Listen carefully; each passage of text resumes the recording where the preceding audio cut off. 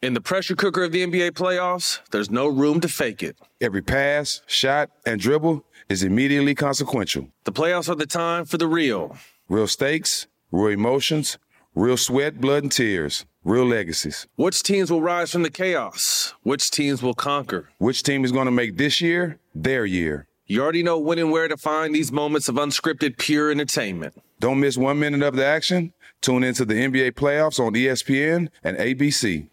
State Farm Insurance knows that understanding and investing in our cultural identity is paramount in protecting our future. We know what it's like to go from nothing to something, to wish that we had better financial literacy when we were younger. Luckily, State Farm is here to help with funding programs like Project Ready, which is committed to education achievement and has already awarded over $11 million in scholarship offers to Black and Brown youth since 2021. State Farm believes that being better neighbors creates better communities. Like a good neighbor, State Farm is there. All right, so there we were, cruising through the new open-air zoo, when I realized that the park was closing in like 15 minutes. Luckily, we were in my Nissan Rogue. With its powerful VC turbo engine, well, we had time to see all the animals. Whoa! And outrun a few! Drive the Nissan Rogue.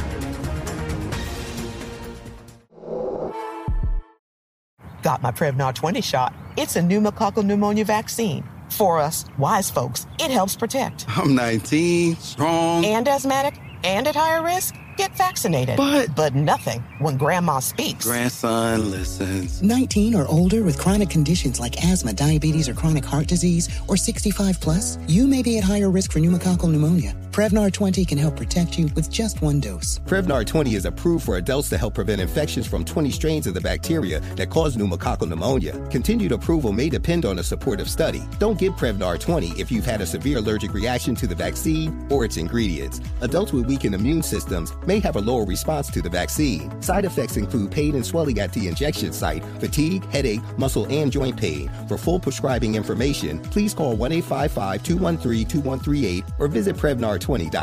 Ask your doctor or pharmacist about getting vaccinated with Prevnar 20, even if you've already received another pneumococcal pneumonia vaccine. AT&T connects an ode to podcasts. Connect the alarm. Change the podcast you stream. Connect the snooze. 10 more minutes to dream. Connect the shower. Lather up with the news, sports talk, comedians, or movie reviews. Connect with that 3-hour philosophy show. Change the drive into work in traffic so slow. Connect the dishes to voices that glow. Thank you to the geniuses of spoken audio. Connect the stories, change your perspective. Connecting changes everything. AT&T.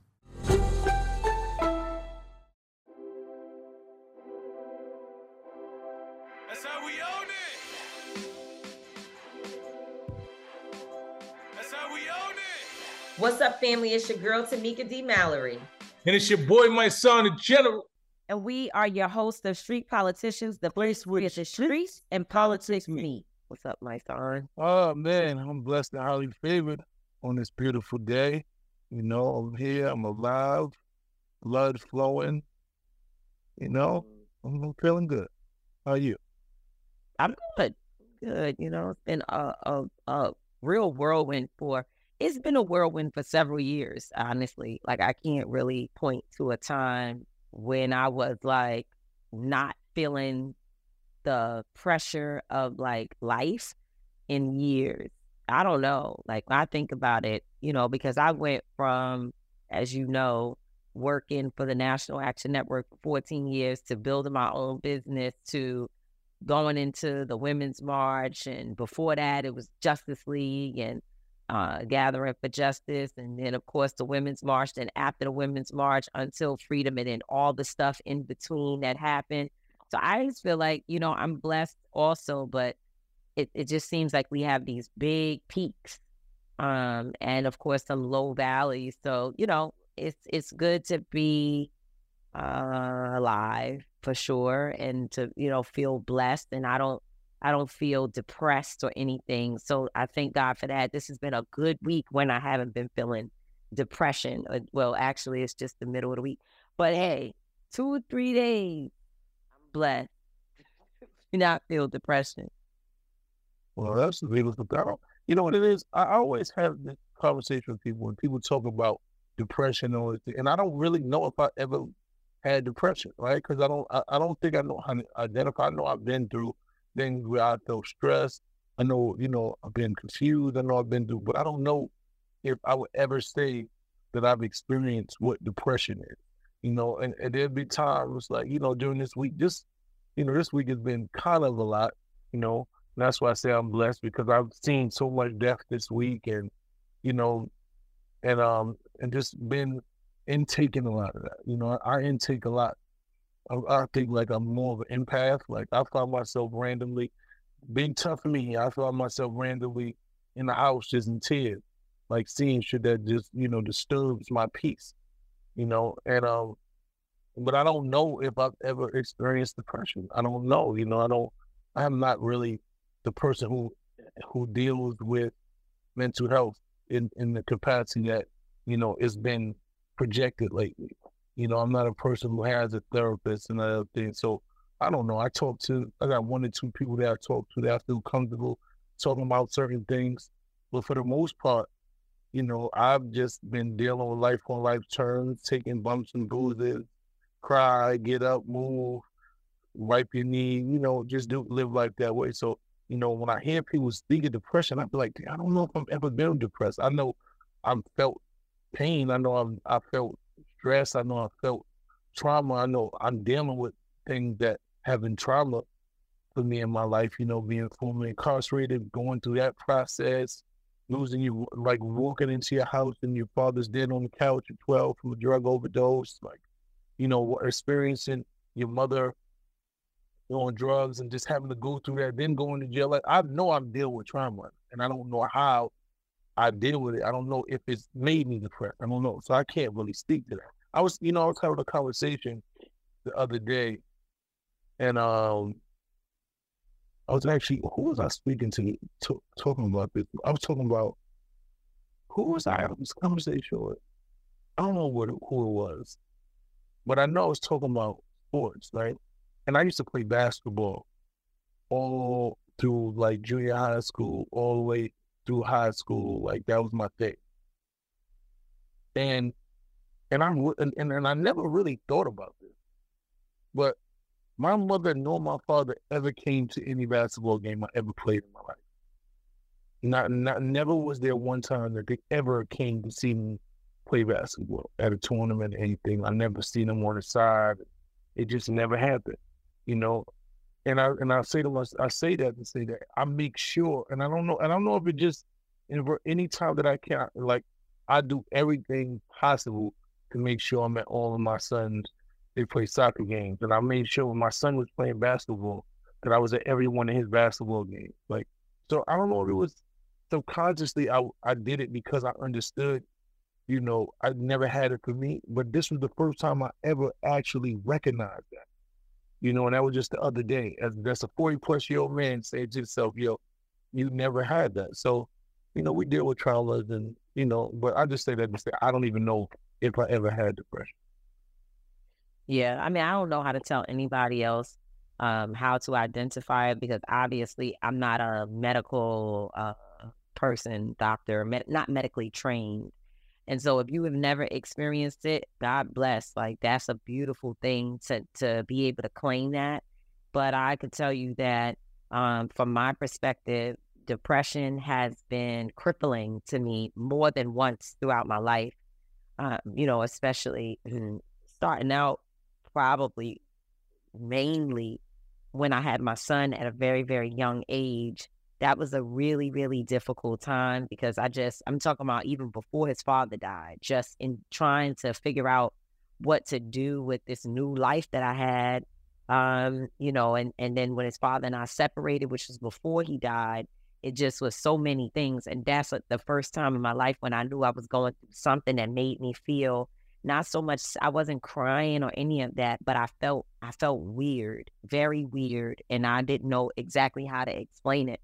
As time has gone on, though, I've learned through therapy and just through conversations, through listening, the more that mental health becomes a part of the daily discourse, I learned that depression is something, it goes up and down. It comes in different shapes and forms. Some people get it for various reasons. And I certainly have experienced it in some real rough times and some real difficult ways. And it, I've never wanted to die by suicide, but I will say that I have at least thought to myself, maybe once I take these pills or whatever, I won't wake up, doing things like you're taking the pill with the alcoholic beverage, knowing like I'm drinking alcohol to take down the pill instead of the water. And I didn't ever think, oh, I'm trying to do this to die, but I certainly have thought maybe today I just won't wake up to have to continue to deal with all this craziness. But I'm so glad, I'm grateful to God for my experiences. I tell you, because now that I've gone through a lot of different things, I'm beginning to realize what really, I understand what matters today more than ever before. So that's, just where I am with that. But, so, a lot of things happening. And when you talked about seeing death, I felt like a chill up my spine, because the last week I have been extremely focused on 2 projects that I've been working on. And I had to get through these things and not be distracted and not have my words or my words, my position, my whatever, be a distraction for positive things that I was doing for Black women, that I was doing for our community, and just also doing for myself and my friends. I've been working on these projects for a minute, and it's particularly one. And I had to be disciplined enough to really step back from the discourse of what's happening in the media, and not just in the media, but in the world, like real life stuff. And remember that even though, yes, these things are important, so are the other things that I'm working on. And there was no void of voices, people out there speaking to specifically the devastating crisis that is happening in Israel-Palestine. And I felt my heart was heavy, because I wanted, I'm so used to being out there and being in the conversation around important issues. And I wanted to do that, but my heart was warm, that I won't even say content, but I certainly felt some level of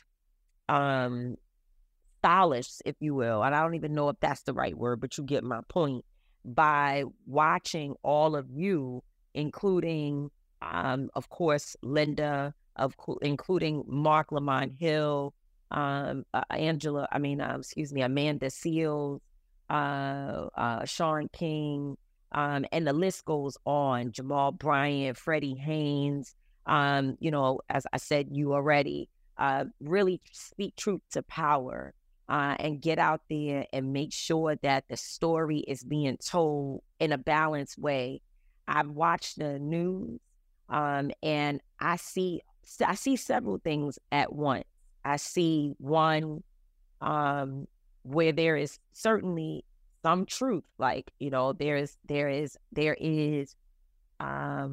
a very real and very raw attempt to honor Israeli lives that were lost and the hostages who are held or being held right now, and that's happening, and you see it. But I also see an imbalance in information, and I see lies, flat out lies being told at times, depending on which network, and all of them have selective storytelling, and the way in which they speak. And that's why I said earlier that I'm so glad that I've been through the things that I have gone through, because throughout the Women's March and other situations and issues that have come up in my life, which were truly controversial, where the media was involved, I got to see how they play games with words. I got to see how they will present some information and they'll present some facts, and it will be embedded. It's even in the context and the direction. It's in the imagery. It's in so many things that they intentionally misinform people or try to force people to only see one way. And in this particular moment, I feel like it is better because we have forced you all, really. I mean, obviously, people already know where I stand, right? And so, but you all and the marchers, the protesters, the people who are rising up, the Jews that are rising up around the world to say, not in my name will you slaughter babies. Will you slaughter babies continuously? We don't want our babies slaughtered, which is the right thing to say, because it is heart-wrenching to know that people, families, men, women, and children died on October 7th in the attack against them. It is awful. It is horrible. I am not, and I said this before and I'll say it again, I refuse, if you are looking for me as an ally, to be someone who either celebrates and or lacks the empathy or the ability to acknowledge all deaths, all murder, all of that, then you got the wrong person. And I'm okay with that, because I can go home to my Savior knowing that I'm standing in my right mind and in the right shoes when I can look around and say, I don't want you to die and I don't want you to die. And we do that every day, because even in the gun violence prevention work that we do, we look at the person who's the shooter and the person on the other end of the gun as being equally important, because both sides of the gun have a story. And I think that, to me, is what informs our compassion and our defiance and our calling for there to be an absolute ceasefire and an end, not just a ceasefire, but an end to the brutality that is happening in the Middle East. And of course, which we've been calling for even before October 7th, is the end to the occupation of the Palestinian people, which I believe will ultimately keep Israeli citizens, or it's the citizens of Israel, as well as Palestinians, safe. I think that the focus on Hamas and trying to take them out by bombing and shooting people is the wrong, killing people, killing babies, and allowing those images to be out there. I think it is the wrong strategy.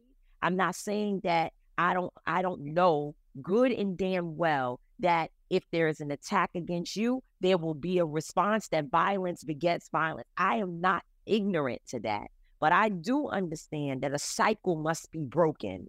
And in order for the cycle to be broken, because we could make an excuse for one side, this side, that side, back and forth. We can keep doing this forever until more and more people and more bloodshed.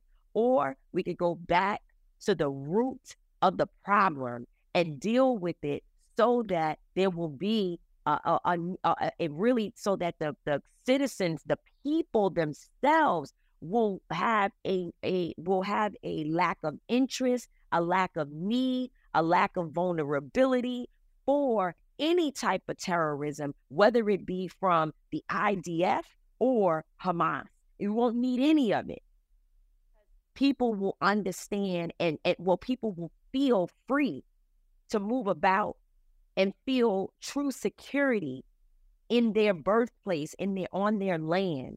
And that's just it. So any news outlet that is not speaking to that, that's not talking about it straightforward, as far as I'm concerned, I quote Linda Sarsour, our sister, our Palestinian sister from Brooklyn, our partner. I quote her, and I stand 100% by that. If you don't tell the truth about what's going on in this moment and support an ending to the occupation of Palestinian people, then you cannot possibly care about Jews and the people of Israel or anybody else, because the only way I see to go forward is to end this occupation and to make sure that people feel safe and free to exist all over the Middle East.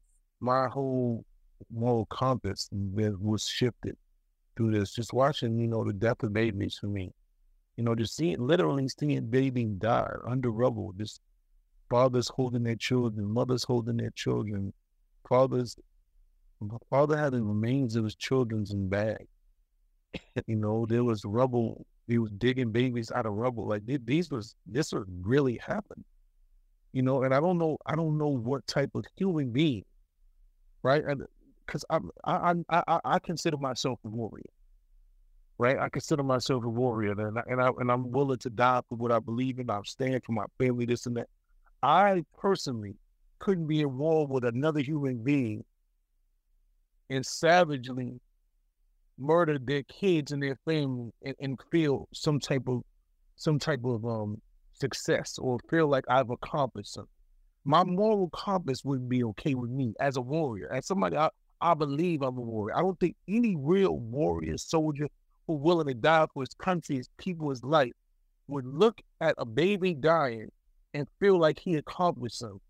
If you don't have a level of empathy or regard for that type of life, or just understanding that that's not okay to you, then there's something that you have to deal with, right? The fact that people are angry with people who have the humanitarian moral compass to look at human beings, mainly babies and women, dying in a quote-unquote war that is supposed to be had with soldiers, right? So, and there are people who were able to justify that and feel as if it's really like an eye for an eye, 2 for 2. And for me, it's like, I don't want to see none of it. And anyone who would kill innocent people and kill children is wrong. It's horrible. It's horrific. And I do not stand by it. And I understand anyone who would speak against it. But if you can see that happen on one side and vehemently and adamantly speak up against it, and then you can see it happen on the other side and remain silent, to me, it's just wrong. It means that you're okay with certain people being murdered and certain children being murdered. You're just not okay with others. Or you're too weak or scared to say that you're not okay with it. And that, to me, it's not humane. And it really pains me to watch Black leaders and Black people in positions of power who can take the position to say that I stand with Israel, and if you should stand against what Hamas has done. You should absolutely stand against. But if you can't use that same breath to say what is happening to the Palestinians is wrong, and I stand for them to be free, then I don't understand where your moral compass is. I can't of good nature be able to see these babies dying every day for the last 18 days, just dying every day, and not say anything. And it's just here's a oh, sorry, am I on the thing? Oh, there I am. Okay. But here's one point that I keep hearing people say, right? They keep saying, and my friends who are Jewish, I was having a conversation with one of my very, very close Jewish friends who said it was so soon, where people expected Jews and the world to just immediately turn their attention to the Palestinian people and begin, automatically fighting for other rights and protecting other individuals. And she said it was so soon and it just felt so raw, and it's like they didn't have time to grieve properly. And they wanted the world to grieve with them. And I sat with that. It hit me so hard, Mike, because I feel like when, that's a real thing that we didn't get to grieve. And so it took me a few days or maybe overnight to respond to her. And then I said, here's the thing. Black folks have been doing that forever. Like, I understand what you're saying, because we have to constantly be harmed and tell people don't bomb the buildings. So the families be out there. How many times, Lice, you talk about it? How many times have we been at a George Floyd or somebody is shot to death, they killed, the blood is still on the streets, The people are angry. And as soon as folks get ready to go tear up the buildings and the precinct the next day or the night of, we have no choice. The lawyers, the family members are asked, the people, the organizers. And that's just property though, right? Because it ain't like it's not like we have to, that we have to deal with the carnage of it. We have to just tell people not to deal. We gotta watch blood be spilled, and then we have to protect property. We talking about protecting life, right? That's just the next level. We can't even say, yo, fuck that building can't. You know what? They done killed this man, and that building don't deserve to be here no more. Fuck it. We don't even have that, right? We don't even have that. So when it comes to life, we would never even say take innocent people's lives. Okay, they shot somebody, so you know what? We gonna go bomb a whole building in Milwaukee because the police shot somebody in Milwaukee. That wouldn't even make sense. That's not something that I can fathom in my mind, right? If this is just me, and I because I don't deal with hate and vengeance, I don't deal with that. I don't even know what that looks like. If a life of mine if somebody shot and killed one of my family members, I could not sit there and be happy to see a baby get killed because they shot one of my family. I just couldn't do it. I couldn't be silent. I don't know what that is. And that's other people's things. I'm just saying there are people who feel that way. And some people that say, fuck that, you kill this, I'm killing it. I don't have that type of moral compass. That's not who I am. I don't think that's what any true warriors is. I can understand that maybe a civilian who's sitting here, if you lost your loved one, maybe you do look for vengeance. Maybe there is a level of vengeance, but I don't see how that vengeance, equates to babies and women. And I just don't see how that vengeance equates to that. I personally don't see that. And there's nothing that nobody could tell me that makes me feel like I should be quiet or I should understand why people feel like the death of one side is horrific, but the death of the other one is something to be silent about. I just don't understand it, and I never will. There's nothing. Yeah, none of it is right. None of it is right. None of it is right. All the killing is bad. All the killing is terrible. All the killing is horrible. And you must acknowledge that even before October 7th, Palestinians were dying. We know, we were there. We saw what happened.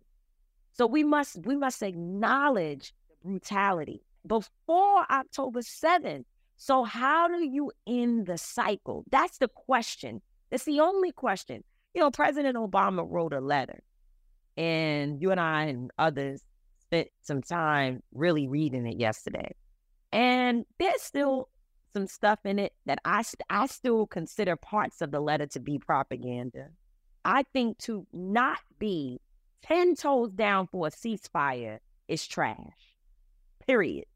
I don't care who you are, President Obama, the Queen Mother, whoever, President Biden, you name the people, just put them out on this. Anybody, you bring me anybody, I don't care who it is, my mama and daddy, my granddaughter, who I love, everything, I give my life right now. If she said, well, I don't believe in ceasefire, you're wrong.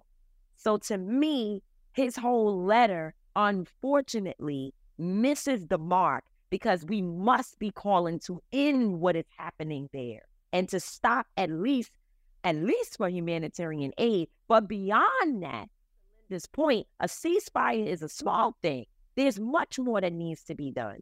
So I have to say that. But I also know and understand that, one, he was the president of the United States of America, and he ain't going to go but so far against the position of the new president who he supports, right? And also the country and the politics and the things we know and don't know, the things that are seen and unseen, right? He's not going to go much further than that. And I am politically astute enough to understand that half of it is said, the other half isn't said, and then there's still some shit that's left out or that we're not privy to.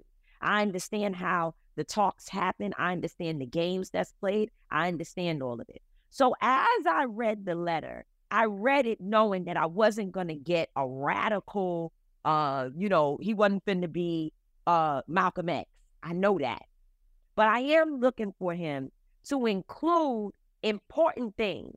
He said some things that were really important. And I wish I had it so I could read it at this moment, but I want people to go, because that's one of the things we're about to talk about next. Is people don't read enough from start to finish to understand and then check the source and do it and get another source for information, right? But he talks about how long this conflict, and some people don't like the use of the term conflict. So for those who don't like that term, we're not going to be perfect. And nobody should be looking for, especially people who are not either from Israel or Palestine or Israeli or Palestinian, to say it exactly perfect every single word. That's just not realistic. So I understand some people say, well, stop saying conflict. Well, it is a conflict to me when all kinds of people are dying. But I understand, of course, the occupation and all of those things. And he talks about the history of how it happened and how we got to this place. He talks about the fact that that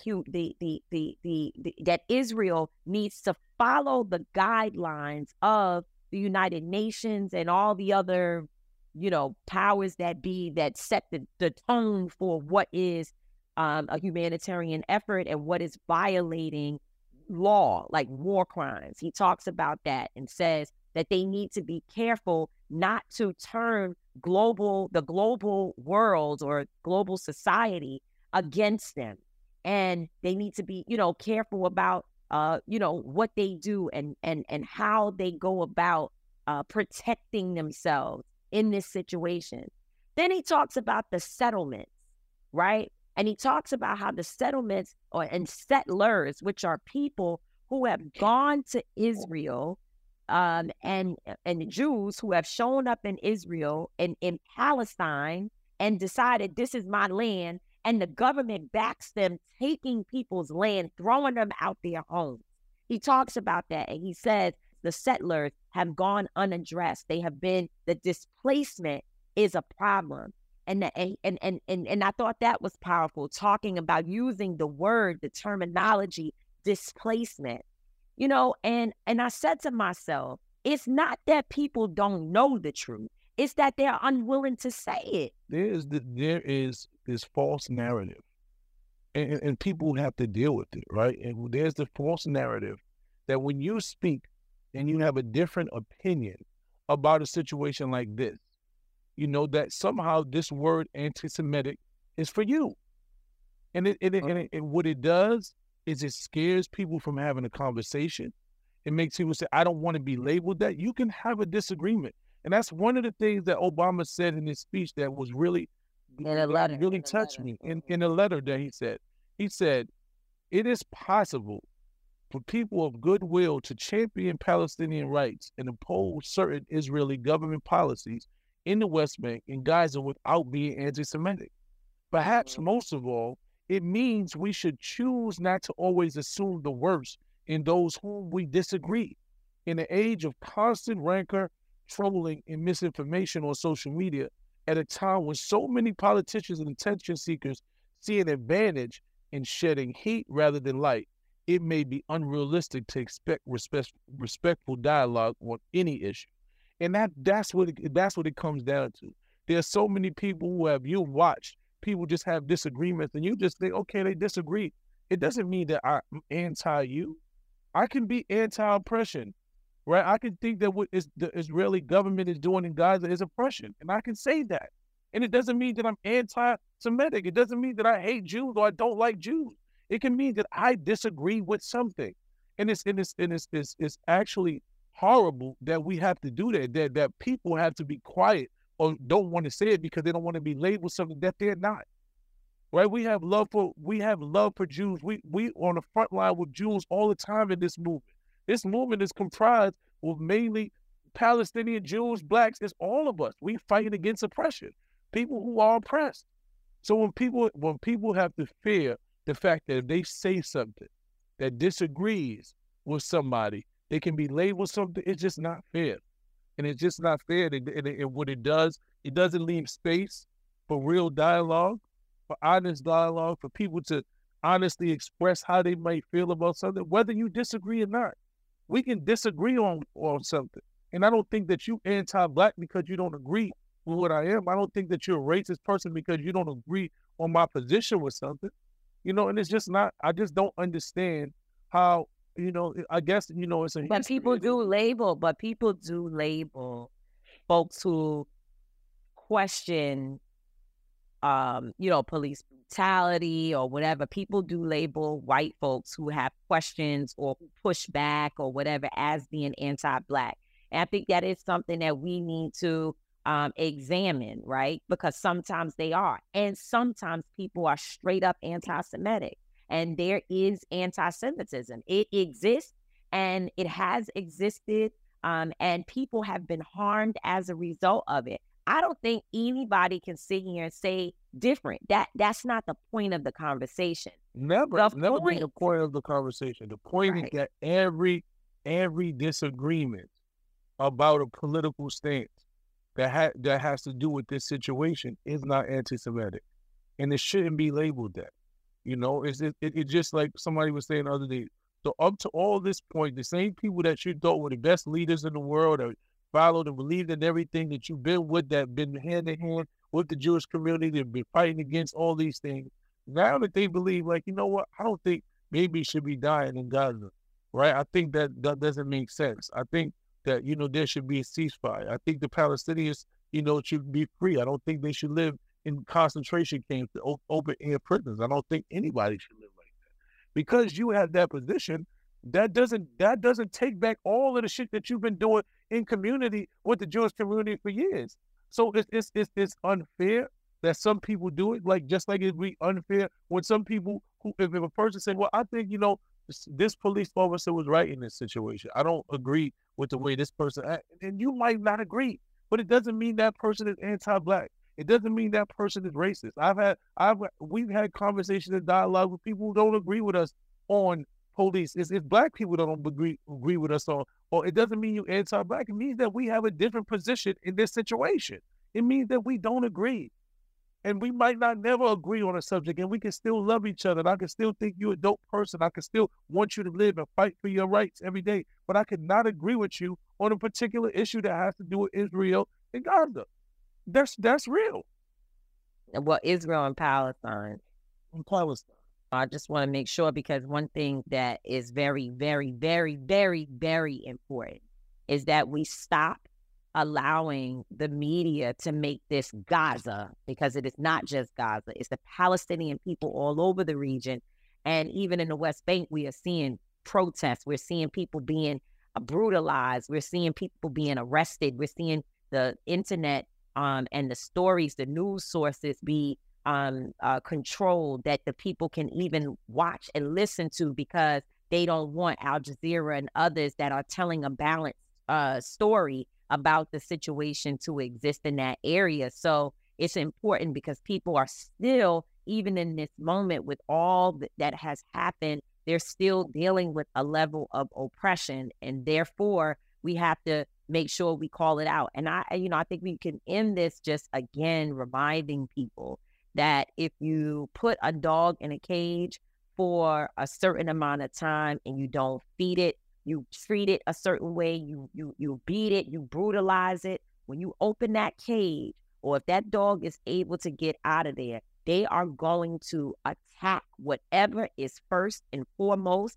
And when they attack it, it is not going to be pretty. That's what we learned about pit bulls. Don't play with them. Don't be beating them up or making them, or confining them, mistreating them. Because when you do that, you turn them into animals. You turn them into something that you don't, they're already animals, but you know what I'm saying. You turn them into something that you're not prepared to deal with, that they get into a situation where they are able to, retaliate or react or initiate or whatever, sense you want to put it in. And so the best thing to do is to treat all people and all things that have life, that have a heart, that is a breathing, living organism, to treat it with respect. Because the more you respect it, then you have the right to demand respect from it. That doesn't mean that terrorism won't always exist, because we know that, people do bad things to folks and they've done nothing wrong, nothing at all. That happens.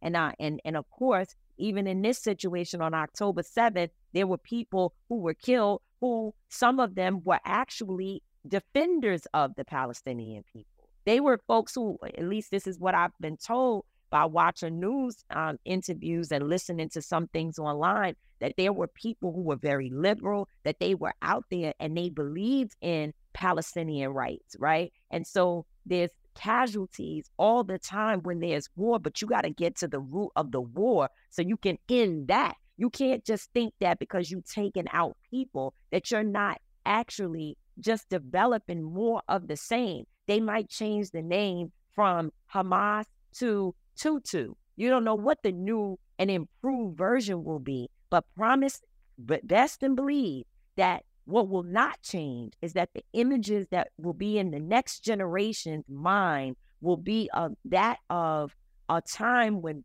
blood, bodies, pieced bits of bodies in bags, mothers, babies, fathers, families blown up, their community level. There is no way that brings about the peace you claim you want. It's no way.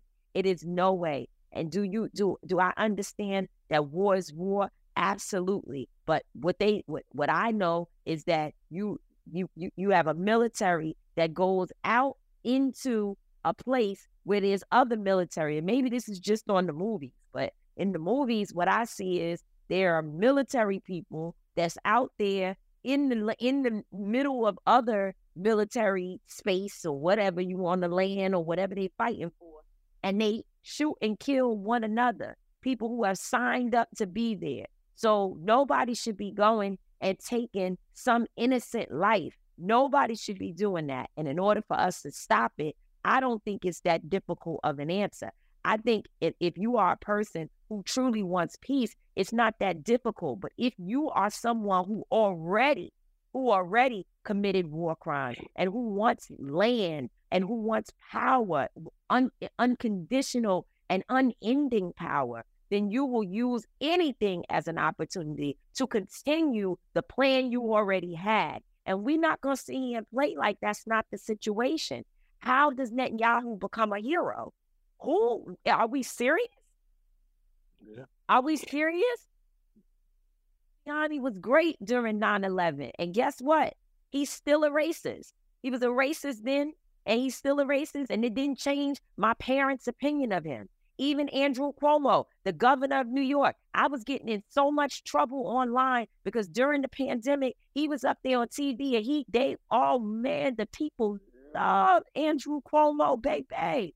They thought he was the best thing walking. And I was the only one dropping up there. Let me tell you the truth about who Andrew Cuomo is. Him doing this good thing during the pandemic is in the way that he speaks and how he's charismatically mesmerizing you has nothing to do with the havoc that has been wreaked over our communities because of his policies, because he has played games and been able to divide the Democrats so the Democrats don't have power, so he can allow the freaking Republicans to impose their will on a people that have voted overwhelmingly for different policies in a different direction, okay? I know who Andrew Cuomo is, and I didn't stop telling the truth about him just because, now all of a sudden he's the dear sweetheart of the nation. So, that's my thing about it. And there's more to be seen. I think we ought to be out in the streets even more. I'm ready to go. In the pressure cooker of the NBA playoffs, there's no room to fake it. When the NBA championship is on the line, every pass, every shot, and every dribble is immediately, undeniably consequential. The playoffs are the time for the real. Real stakes, real emotions, real sweat, real blood, and real tears. Trust me, I know what it takes to bring home a championship ring. The regular season is tough, But these games are a completely different level. Now is the time when legacies are made. The best team will bring home the Larry O'Brien Trophy and add their name to basketball history. Will we see a battle between marquee franchises, or will we see a new champ be crowned? Which teams will rise from the chaos? Which teams will conquer? Which team is going to make this year their year? These are the moments of unscripted, pure entertainment that only happen on the hardwood. You've waited all season for this. It's time to take it to the next level. Don't miss 1 minute of the action. Tune into the NBA playoffs on ESPN and ABC.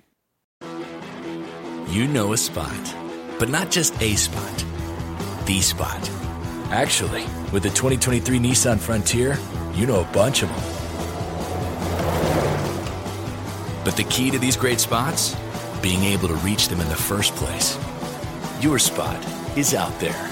Find your Frontier in the 2023 Nissan Frontier with standard 310 horsepower, advanced tech, and 281 pound-feet of torque.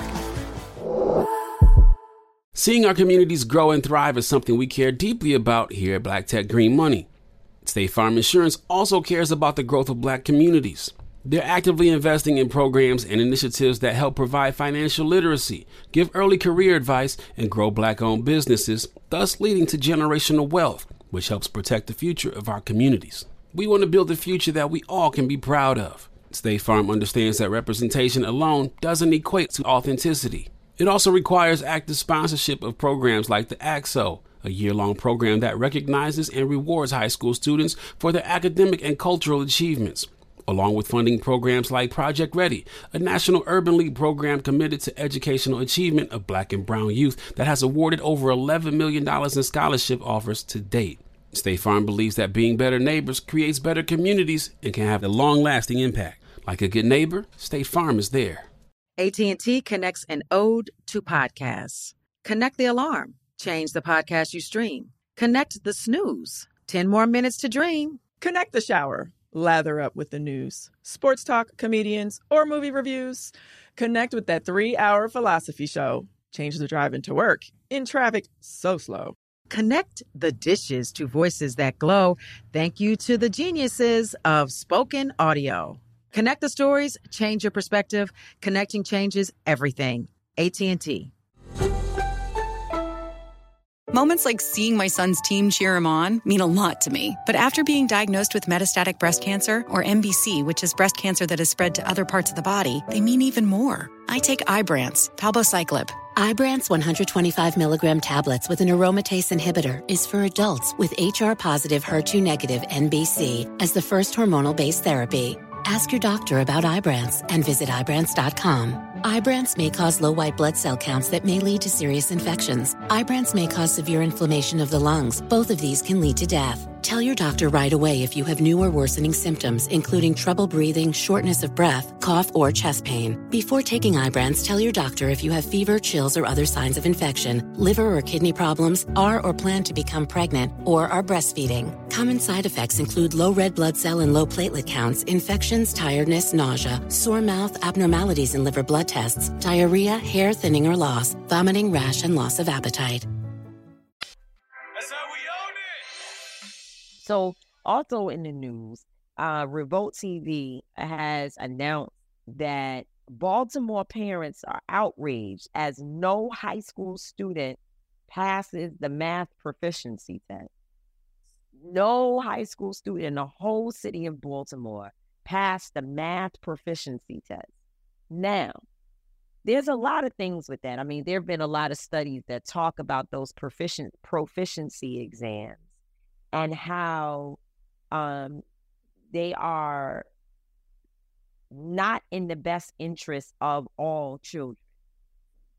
The term racist has been used, but I don't know enough for me to lend my voice to that. So I would just say that there has been absolutely studies and talks about those proficiency exams and why they are not in the best interest of our, of young Black people, especially when you are teaching to test.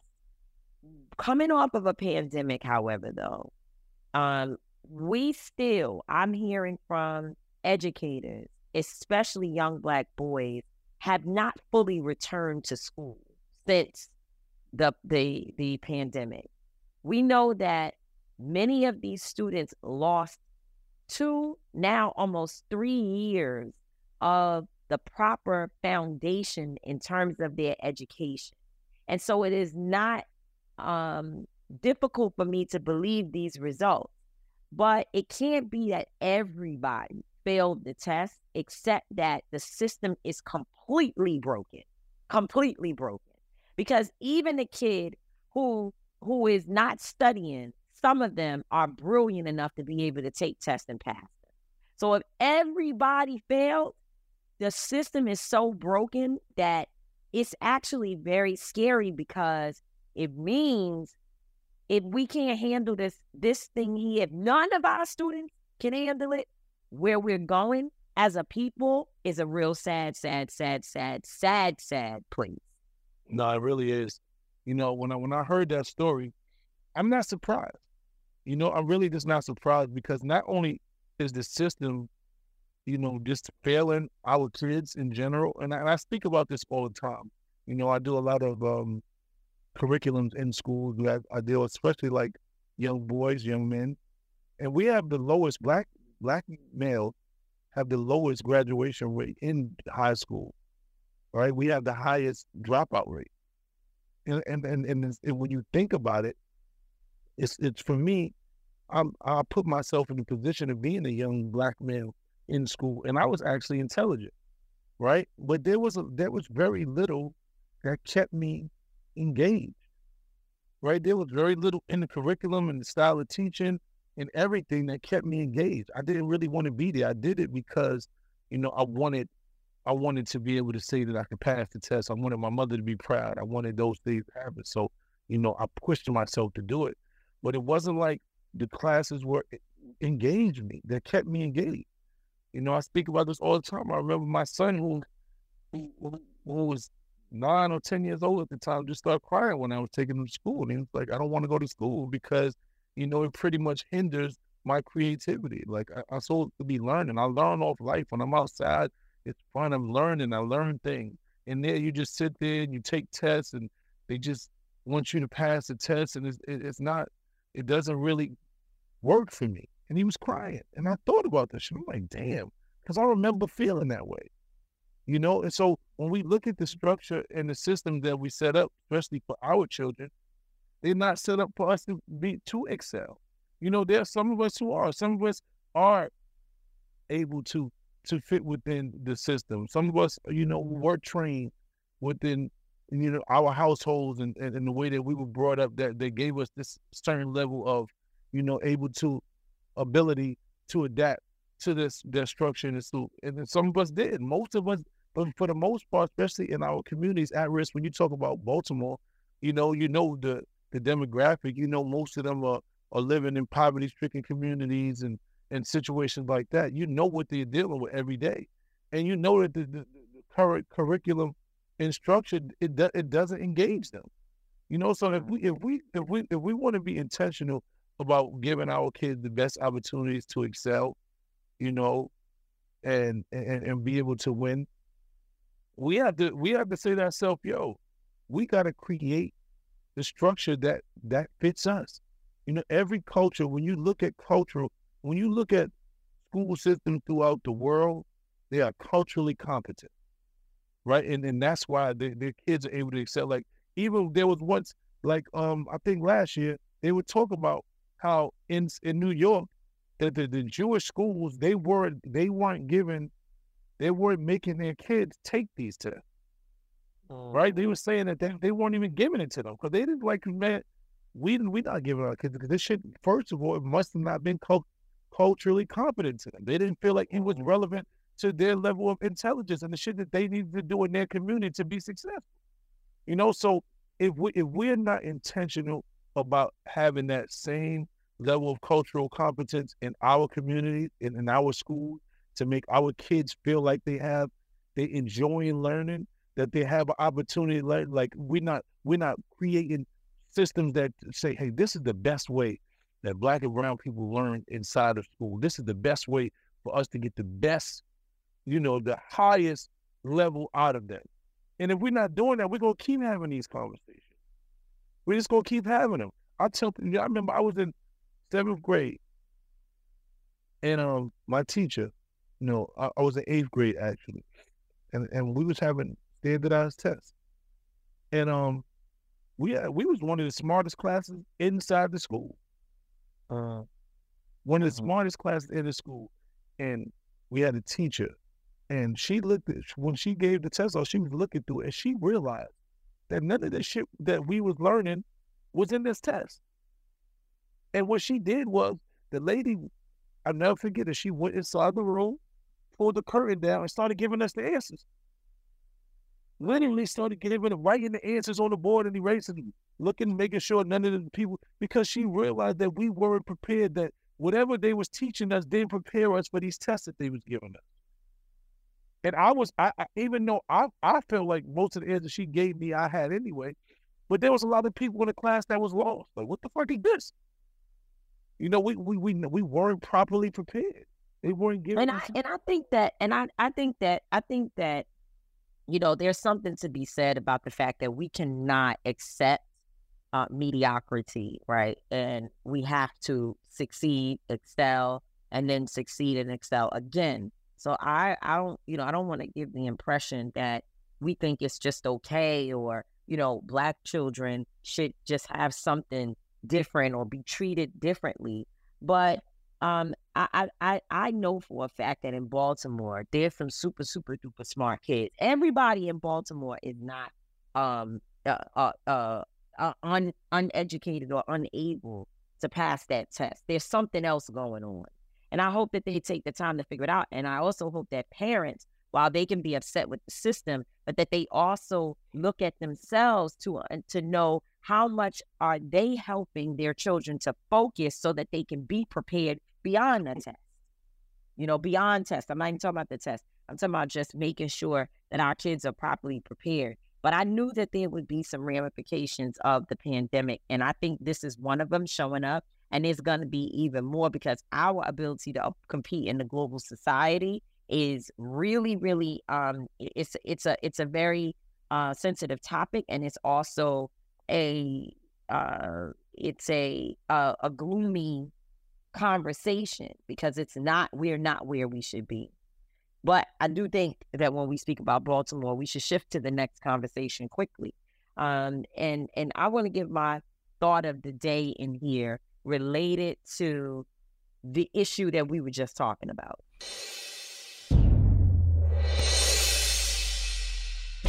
I'm really watching this next topic unfold, and I'm realizing that reading and comprehension is becoming real difficult for folks.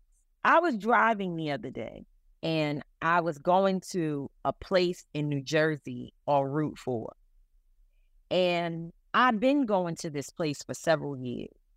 I go there all the time.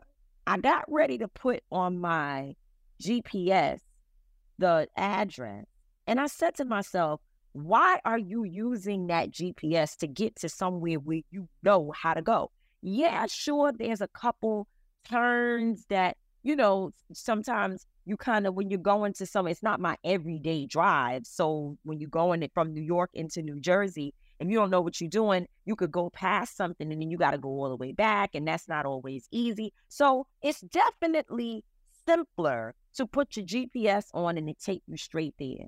But I rejected the idea that I can't figure this out on my own with my own brain, and I don't need the phone, the internet, and the lady talking to me to tell me exactly how to get to where it is that I'm going. I need to open my eyes, pay attention, stop talking on the phone so much or doing whatever else that I'm doing that's distracting me from using my own brain. So I just started driving. And you know what? When it was time for me to turn into the entrance to where I was going, which, by the way, it's kind of dangerous, because if you don't signal early enough and then turn into the parking lot, you could cause an accident, because there's people right up on you behind you. And I wasn't paying attention that well at that time. And so I went past it, right? And then I started for a few seconds being like, damn, I went past it. I should have put the GPS on. I could have another conversation with myself. Like, it's not that serious. You need to get off here, either go around the back way and come around to it. This ain't like I'm in a different community. I'm not in the next state. I'm right here. Or just go this way, do this, do that. Took me 6 or 7 extra minutes to find my way around. And the next thing you know, I was at my location. And I said to myself, one of the things about this cell phone and the conveniences of information that is largely misinformation in some instances, and in other instances, overload of information, is that it is dumbing people down from being able to read, discern, and understand underlying context and facts.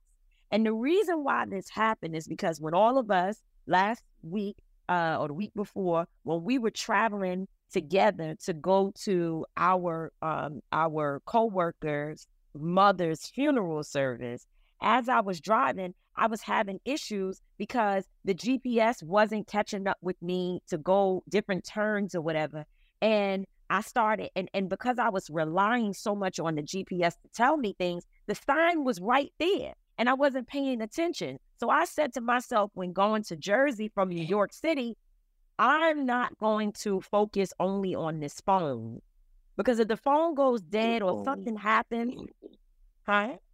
No, the phone, we focus on that phone, boy.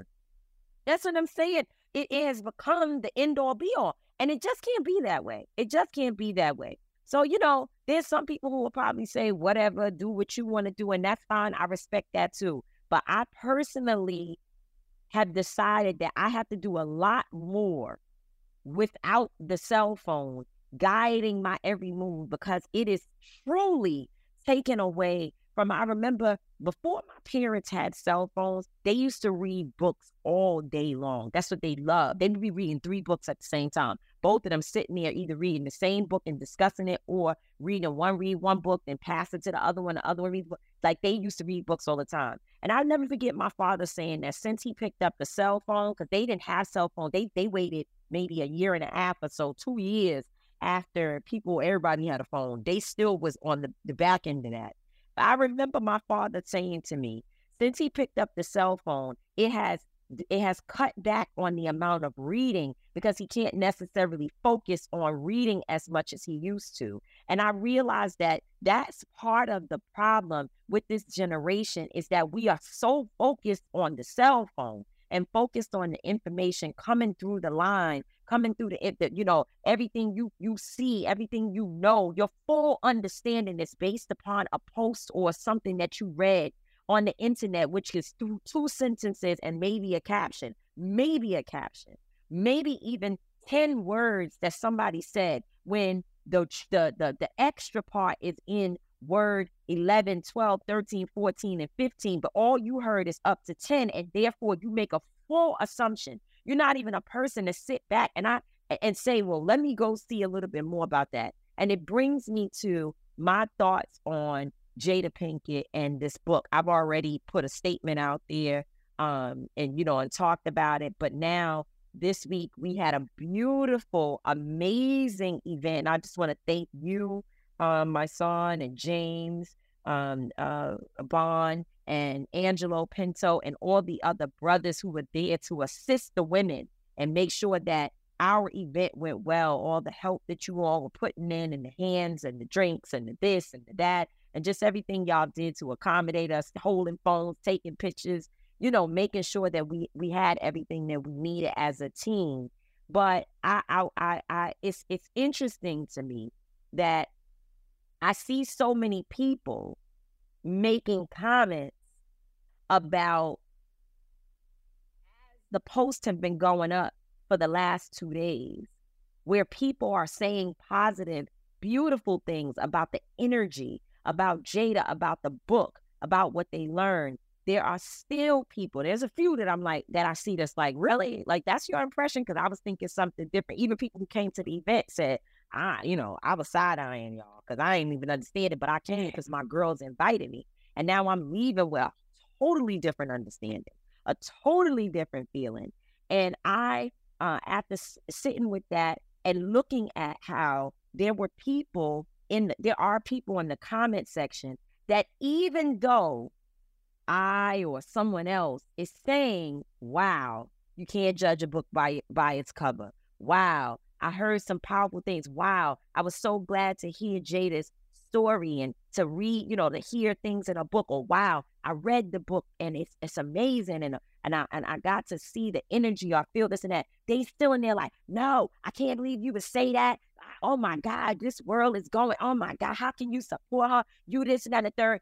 Meanwhile, you ain't read the book. You've never been in a room with the woman. And we had, and you telling us based upon a social media post, you're giving us your opinion based upon a social media post or 7 or 8 words that you heard the sister say. And we're telling you that we sat there for hours and heard all of it. And people have read the book and listened to long form 2-3 hour podcasts where she is speaking in full sentences, where the book, you can read the paragraphs to know the story. They're like, oh, she's changing the story now. No, the story in the book is exactly what she is saying, but you are hearing a clip or somebody's impression of it and making a determination and telling folks who are actually doing due diligence about a Black woman.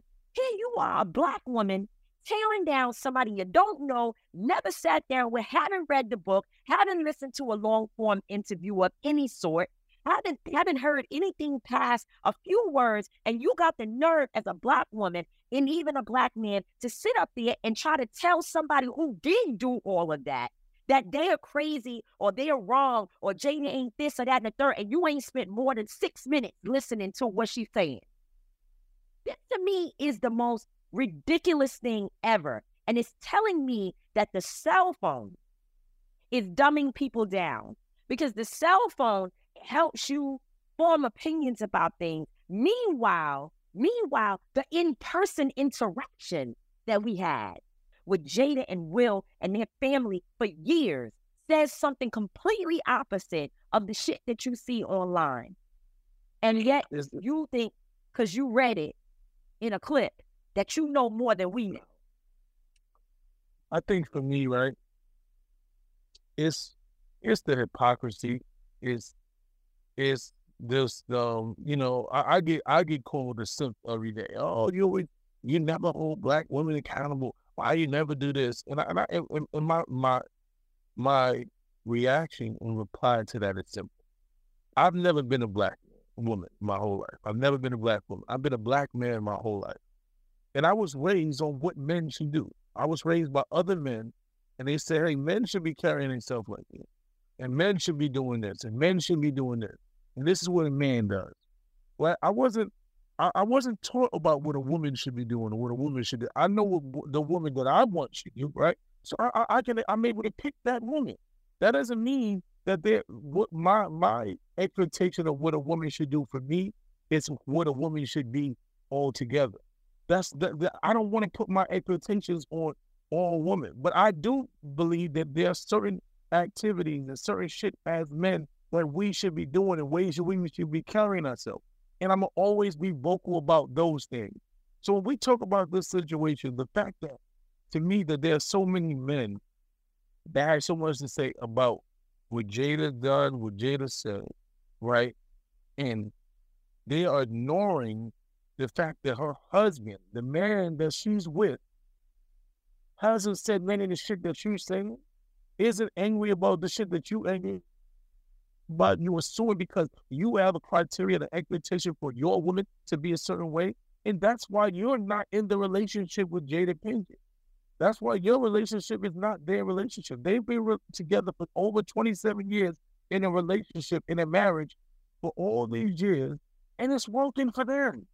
Because of the things that you might not hear and be like, you know what, I could never do that. I could never. Oh, man. And a lot of y'all is in relationship with women, that niggas that got 4 or 5 baby mothers and had babies while y'all was together. A lot of y'all is with women that got babies growing you. A lot of y'all are products of those relationships. A lot of y'all just come from this moral high ground shit that y'all be talking because it's the internet. Because you don't think nobody knows what you've been dealing with or what you've put up with.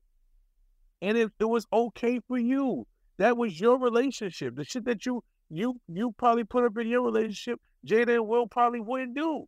What they put up in their relationship. You don't understand the dynamics of someone else's relationship.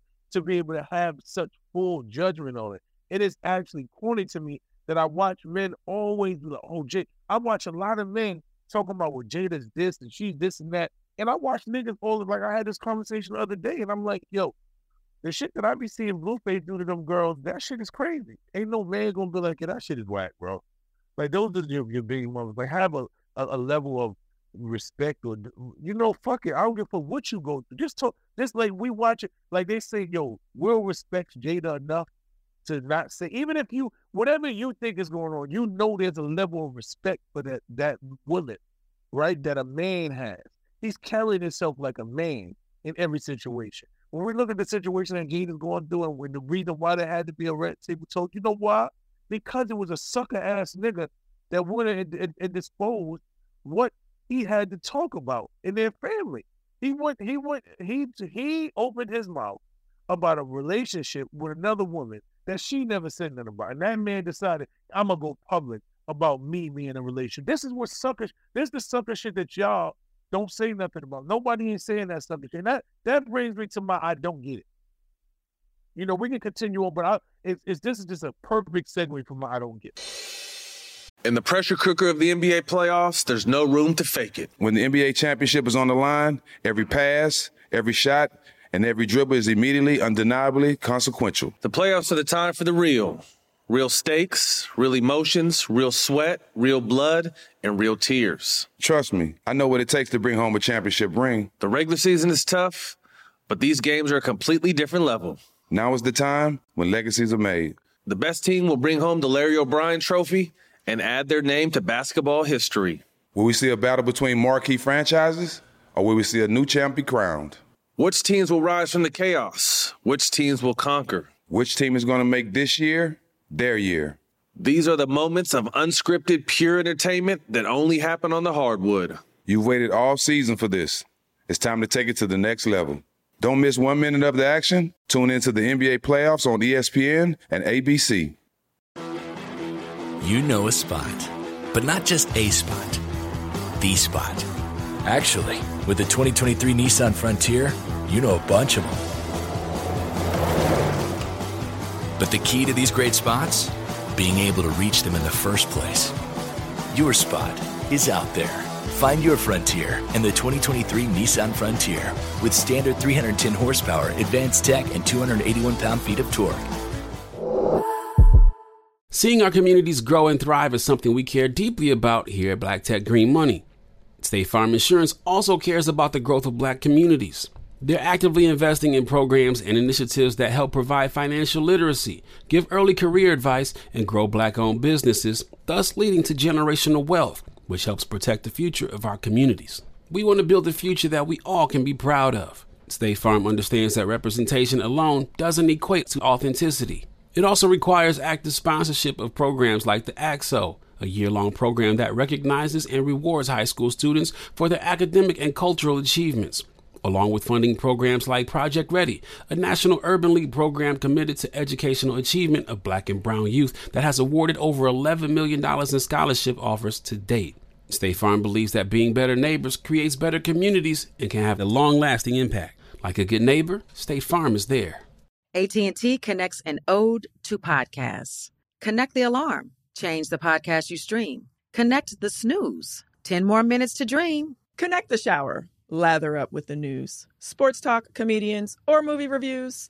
Connect with that 3-hour philosophy show. Change the drive into work in traffic so slow. Connect the dishes to voices that glow. Thank you to the geniuses of spoken audio. Connect the stories, change your perspective. Connecting changes everything. AT&T. Moments like seeing my son's team cheer him on mean a lot to me. But after being diagnosed with metastatic breast cancer, or MBC, which is breast cancer that has spread to other parts of the body, they mean even more. I take Ibrance, palbociclib. Ibrance 125 milligram tablets with an aromatase inhibitor is for adults with HR-positive, HER2-negative NBC as the first hormonal-based therapy. Ask your doctor about Ibrance and visit Ibrance.com. Ibrance may cause low white blood cell counts that may lead to serious infections. Ibrance may cause severe inflammation of the lungs. Both of these can lead to death. Tell your doctor right away if you have new or worsening symptoms, including trouble breathing, shortness of breath, cough, or chest pain. Before taking Ibrance, tell your doctor if you have fever, chills, or other signs of infection, liver or kidney problems, are or plan to become pregnant, or are breastfeeding. Common side effects include low red blood cell and low platelet counts, infections, tiredness, nausea, sore mouth, abnormalities in liver blood tests, diarrhea, hair thinning or loss, vomiting, rash, and loss of appetite. It's like, even when I was listening to Blueface talk about he had sex with Megan, and this other person talking about who they had, when did men start doing this clown shit? Like, when did men just start saying, yo, I had sex with a woman and I need to publicly talk about it? That shit is so corny to me. Like, men, yo, we never did shit like that. Women wanted to talk about them having sex with. I never wanted to brag and publicly talk about who I had sex with, because they were so, like, this shit is so corny. When did niggas get this corny? Like, it used to be real men and be like, nah, that's me and that woman did is personal to us. You know, I'm not going to divulge the information if that's not something that's public knowledge already. I'm not publicly going out and divulge a private situation I had with a woman. Y'all niggas done fucked the game up. When did y'all niggas get this weak and tender dick that y'all need to give props for having sex? A woman's supposed to be getting props for having sex with you. When your niggas got this weak, man. When your mouth start opening up and talking about shit like that. So we look at this whole situation that brought us to a Red Table Talk. It was a nigga. It was a nigga that decided, oh, you know what? My feelings are so hurt that I'm going to go on public TV and I'm going to talk about how this woman did me bad when we were in a relationship. And now she decided to talk. And she explained to y'all what was going on in her marriage, or how they were separated. And y'all didn't want to hear that part. Y'all just want to villainize that woman. And just, to me, it's just watching men, like, I don't really talk about what women say to other women. That's y'all decision. Y'all know what y'all going through. Y'all can have y'all dialogue. That's your thing. But to me, just constantly watching men have something to say about Jada when her man ain't saying nothing about it, it's just corny. That niggas need to get a life, bro. I know it's shit that you dealing with in your household that if another nigga be like that, I probably ain't gonna deal with that. We all dealt with shit that other people they ain't gonna deal with in their own relationship. And y'all just need to mind your motherfucking business, man. On the thing that, well, you know what? I don't aspire. I think that's what you're doing.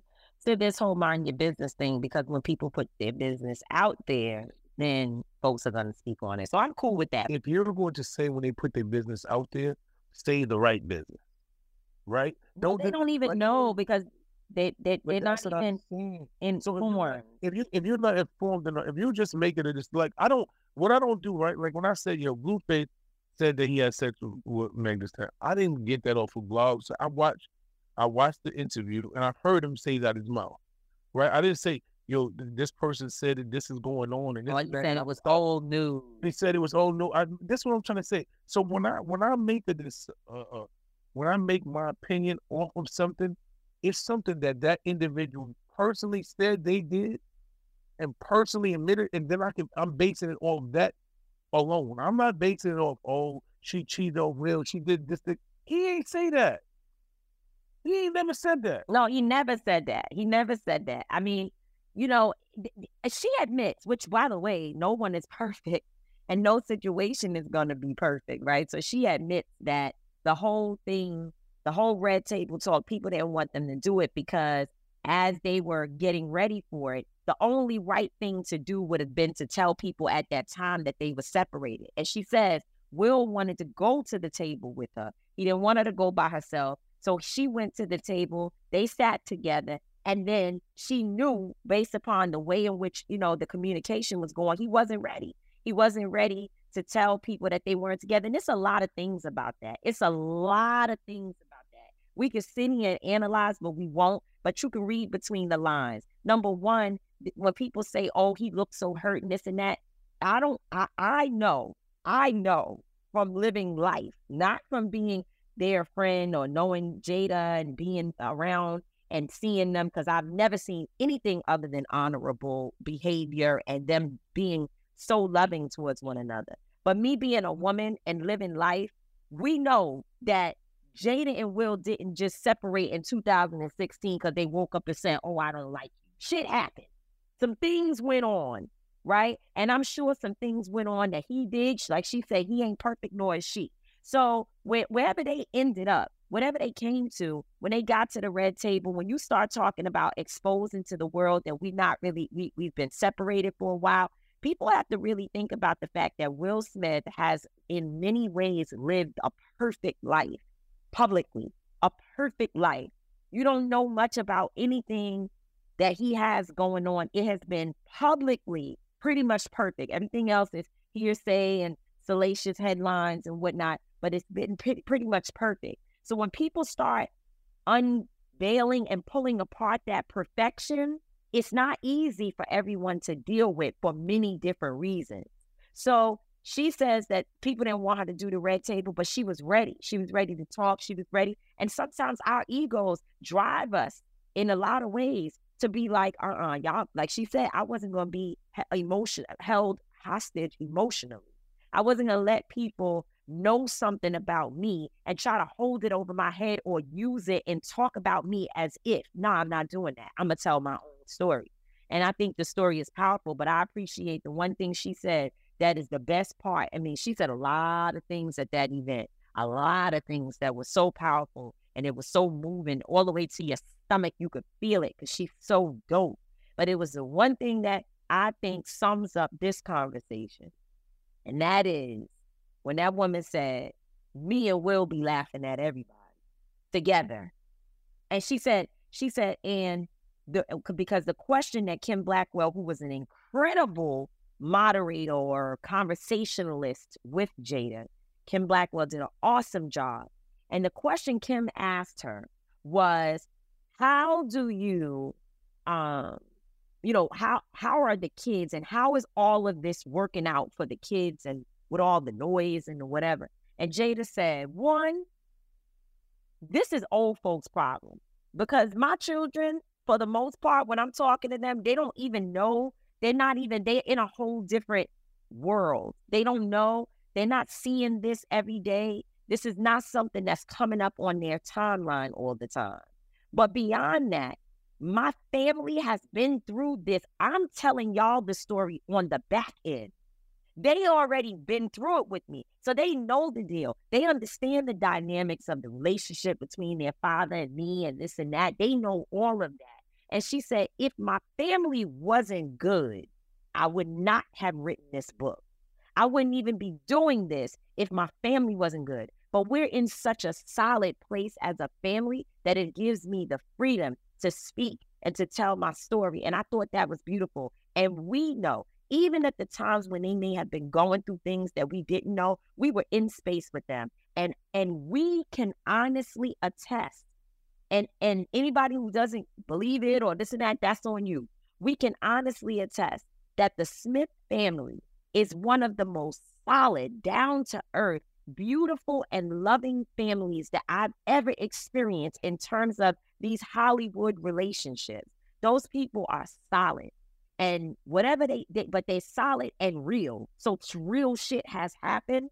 And I think that Jada and the way in which she's telling her story and all that it means, I just feel sorry for anyone that's so foolish that they're caught up in the headlines and they miss the opportunity to learn something and to experience what this woman is offering to us in this time. Because we know, we had a conversation with one of our friends who said, I came here thinking y'all was all crazy. I couldn't believe it. But now I'm leaving here feeling inspired, feeling empowered, feeling like, wow, like, damn, like, what can we do to make sure her truth is really out there? Because this stuff that's out there, that's not matching up with what is actually in the book. That's that with me. And that's pretty much it, man. You know, that's on period, man. Shout out to Jada. Shout out to Will. Shout out to the Smith family. You know, I look forward to reading the book. It's, you know, because I just having a relationship with both of them and just want to get correct, right? Just not just want to spew shit. Like, people just be on the end of the internet, just such a cesspool for dumb shit. People just spew anything and say whatever they think. They don't have no facts to back it up. They just throw all type of random bullshit out. Read the book, understand exactly what's going on. And then if you make a decision that you don't like Jada or you think she did all this shit based on the facts, then cool. Then that's your opinion and that's good. But they're going to say, I don't want to read the book. They're going to say, I don't want to read the book. But if you don't want to read the book and you don't want to get the real information, you should be quiet. You should just be quiet. You should just be quiet. And that's how we're going to end this show, man. Once again, we appreciate y'all for supporting Street Politicians. Man, it's been 3 seasons. 3 seasons of Street Politicians, man. We love y'all. Keep on supporting us. #1 podcast in the world. Shout out to iHeart. Shout out to Black Effect Network for all the love and support. You know, we really appreciate y'all. Keep on giving us ideas, man. Hit us up at Street Politicians Pod on Instagram. DM us. Let us know what you want to hear. Tell us how much you love us, how much you hate us. We want all the feedback. We truly appreciate you. We're going to keep doing what we do. I'm not going to always be right. Tamika D. Mallory's not going to always be wrong. We will both always, and I mean always, always, always be authentic. Salute. Peace. Listen to Street Politicians on the Black Effect Network on iHeartRadio. And catch us every single Wednesday for the video version of Street Politicians on iWoman.tv. Listen to Street Politicians on the Black Effect Network on iHeartRadio. And catch us every single Wednesday for the video version of Street Politicians on iWoman.tv. That's how we own it.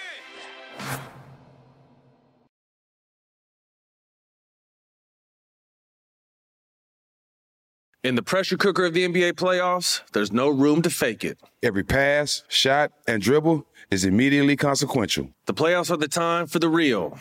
Real stakes, real emotions, real sweat, blood, and tears, real legacies. Which teams will rise from the chaos? Which teams will conquer? Which team is going to make this year their year? You already know when and where to find these moments of unscripted, pure entertainment. Don't miss 1 minute of the action. Tune into the NBA playoffs on ESPN and ABC. Got my Prevnar 20 shot. It's a pneumococcal pneumonia vaccine. For us, wise folks, it helps protect. I'm 19, strong. And asthmatic, and at higher risk. Get vaccinated. But nothing when grandma speaks. Grandson listens. 19 or older with chronic conditions like asthma, diabetes, or chronic heart disease, or 65 plus, you may be at higher risk for pneumococcal pneumonia. Prevnar 20 can help protect you with just 1 dose. Prevnar 20 is approved for adults to help prevent infections from 20 strains of the bacteria that cause pneumococcal pneumonia. Continued approval may depend on a supportive study. Don't give Prevnar 20 if you've had a severe allergic reaction to the vaccine or its ingredients. Adults with weakened immune systems may have a lower response to the vaccine. Side effects include pain and swelling at the injection site, fatigue, headache, muscle, and joint pain. For full prescribing information, please call 1-855-213-2138 or visit Prevnar20.com. Ask your doctor or pharmacist about getting vaccinated with Prevnar 20, even if you've already received another pneumococcal pneumonia vaccine. AT&T connects an ode to podcasts. Connect the alarm. Change the podcast you stream. Connect the snooze. 10 more minutes to dream. Connect the shower. Lather up with the news, sports talk, comedians, or movie reviews. Connect with that 3-hour philosophy show. Change the drive into work in traffic so slow. Connect the dishes to voices that glow. Thank you to the geniuses of spoken audio. Connect the stories, change your perspective. Connecting changes everything. AT&T. I'm Katya Adler, host of The Global Story. Over the last 25 years, I've covered conflicts in the Middle East, political and economic crises in Europe, drug cartels in Mexico. Now I'm covering the stories behind the news all over the world in conversation with those who break it. Join me Monday to Friday to find out what's happening, why, and what it all means. Follow The Global Story from the BBC wherever you listen to podcasts. Whether you're a savvy spender maximizing your savings with cashback rewards, a thrifty rate watcher seeking the lowest interest, or a travel enthusiast looking for extraordinary perks, Kemba Financial Credit Union has a visa to complement your lifestyle and unique needs. Apply today at Kemba.org to unlock a limited-time 2% cash back on purchases and pay 0% interest on balance transfers for an entire year with a new visa from Kemba. You deserve a card that works for you. Restrictions apply. Offer ends June 30th, 2024.